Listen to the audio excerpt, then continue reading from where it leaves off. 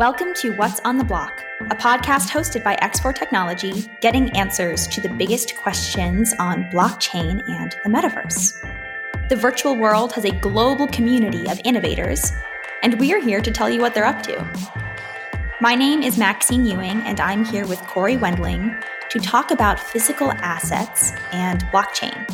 Corey Wendling is CTO of Atomyze LLC. Atomyze LLC is a global fintech company creating a tokenization platform and an advanced marketplace to source, trade, track, invest, and exchange ownership of commodities and other real assets. Corey, thank you for joining us. Thanks for having me. It's great to be here. So to start off, it would be best hearing from you what Atomyze LLC is doing. Yes, our vision here at Atomyze is to modernize the commodities industry, focusing on improving liquidity, availability of commodities and other physical assets to investors, to industry participants, to general people that are interested in the market.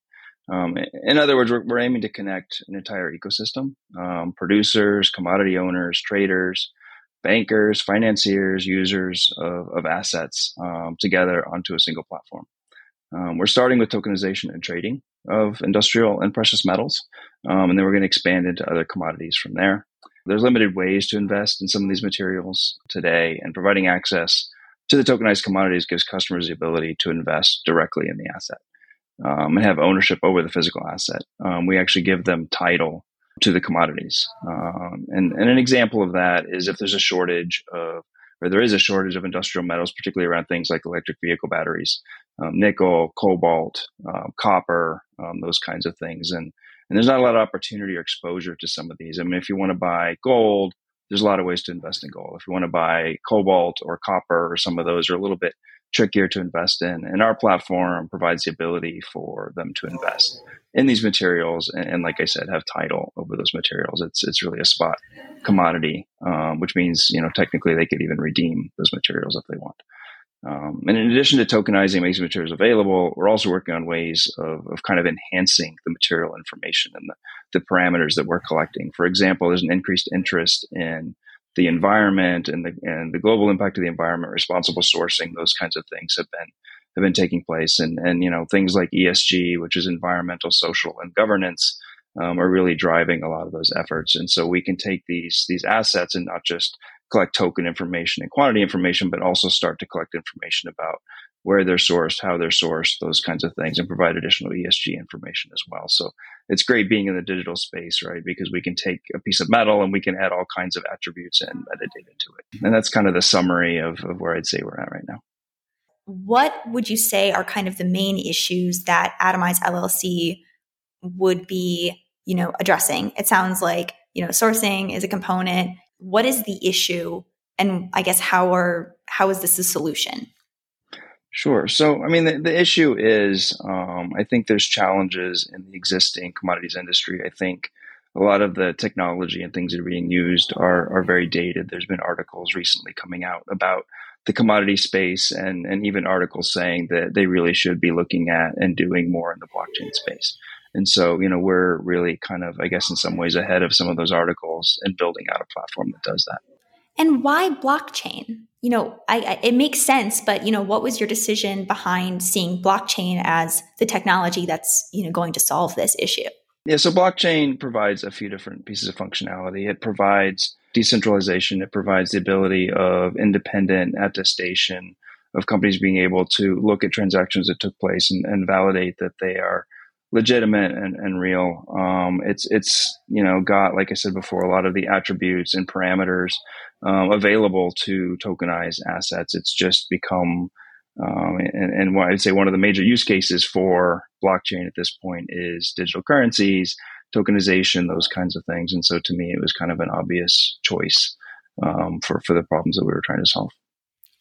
And for those who might be having trouble visualizing it, can you explain, and this is probably, going into a little bit of an explanation of what even is blockchain, but how can a physical asset be stored on a blockchain? I think people are going to be most familiar with the digital asset.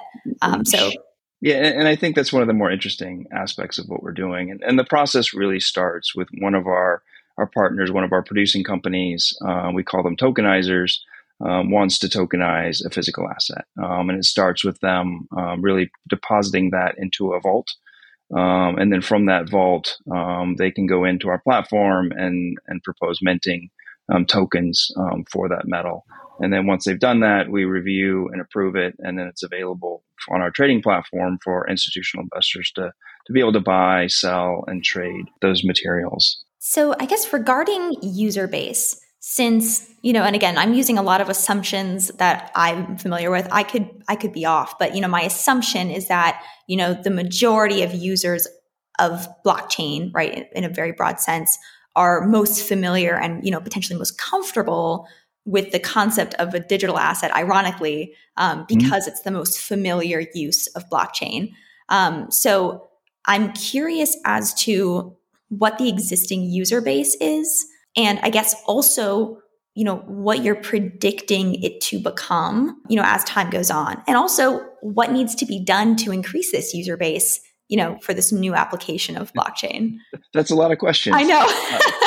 All at once. So let me see if I can do this. So from a physical to digital aspect, I think one of the interesting things is, there is a separation between the physical and digital, right? And how do you kind of know that token is backed by metal? And one of the things that we do is what's called attestation. We have third parties that go into and look at our vault reports and look at the number of tokens that have been minted on the blockchain and make sure that those match. I think that's a really important aspect of maintaining that physical to digital relationship.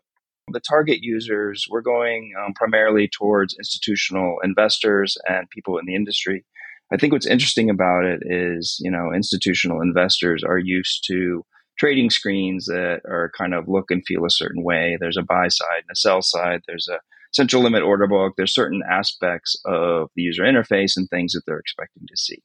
We're not targeting the typical crypto space. And so, our interfaces and things need to be comfortable to traders that are used to operating in this space, but also need to have kind of a modern look and feel to it. It needs to look like it's modern, not, a lot of the trading screens I've seen look like they came out of kind of a Windows 95 or a really old school. But there is an expectation for, like I said, where things are located, how they look and feel, how they operate. And so we have to kind of balance that current modern interface, look and feel, interaction, but also kind of deliver to something that people are comfortable in using with. You don't want them to actually accidentally click buy when they meant sell, for example, right? You have to be very careful with some of those things. And so we've been dealing with or balancing kind of those aspects of it. But it's primarily institutional investors as well as some industrial participants or people that are in the space as well. There's a couple different products that we're bringing to market. One is the one we've talked about, which is really kind of the asset-backed tokens. That's the tokens that are backed by kind of a physical asset. We're also doing some work with what we're calling industrial tokens, which are basically contracts for future delivery of the material. And so I'm working on tokenizing some of those aspects as well, which brings up a whole different set of challenges with terms and conditions and how you address some of the things that might be slightly different across various contracts. But that's another aspect of something we're bringing to market. We're both in the blockchain space. When you're in the space, everyone's so excited about it, so knowledgeable about it. But, then you step outside of it and realize there are actually so many people who are uninvolved or, potentially uninterested. Considering that this is maybe a different application to blockchain technology than people would kind of first bring to mind, what education is needed to, I guess, expand like the comfortability of using this type of platform? It's honestly, there's a lot of similarities, I think, between what people are used to in the digital realm. I mean, there's some, there's been a lot of activity lately around algorithmic, stable coins and stuff like that bring up, I think, some questions that we could save for another podcast or another conversation. But I think, I like the fact that, we're tying something physical into what we're doing here. I think that, there's a lot of opportunity, not just starting with industrial metals and precious metals, but, there's nothing to stop us from expanding into other commodity types, into which bring up kind of a new set of questions. For example, if we were to do commodities like grain or things like that, you get into spoilage and things, and how do you account for that in the blockchain? How do you deal with things that are maybe a little bit less deterministic, or there's other things that you have to address. And so I think, we have a lot of opportunity in our roadmap of where things might go and how they might evolve. But there's people working in the real estate space as well, right? There's people looking at doing real estate, which is another kind of, I would say, physical to digital relationship, and how do you map those things out? But I like the fact that we're grounded in kind of a physical aspect of this. Do you think that, and I know we keep talking about, the users, but I think, everyone's talking about users in the blockchain space because it's like, the difference between a product, exploding or a product not necessarily exploding. So, I'm interested in the users for, this like genre of blockchain application. So, with that in mind, do you think that the use of blockchain technology is going to increase or change the appeal of investing in physical assets overall? There's a couple things I could say about that. First of all, circling back a little bit on the user base you were talking about, I think, initially there was discussion, for example, of should customers, manage their own keys, or should we do custody of those keys? And what's the level of complexity to a user to say, here's your private key, you need to figure out what to do with it, right? You can't save it on your local hard drive. You have to encrypt it, or are you going to lose it, right? All those things. And I would say our typical user is not a blockchain expert. We're targeting people that do trading all day long, right? And so, they're not going to probably want to deal with that at this point. I don't think the level of knowledge or expertise is out there for the general public to be able to use crypto. And I think it's one of the limiting factors to it, right? It's just the complexity of trying to dive into it. So I think that's one of the things that we've been addressing. If you're familiar with Ethereum, they have ERC20, ERC721, ERC1155, a number of kind of standard token formats. And I think, one of the things that we're looking at is creating kind of a standard set of interfaces for our smart contracts so that, you can tokenize physical assets in general. And I think, there's been some discussion about that, but I don't think it's quite gone as far as we'd like it to. And so one of the things we're talking about is how we standardize kind of the definition of tokens around physical assets. That was Corey Wendling. Tune in next week to stay in the loop with what's on the block.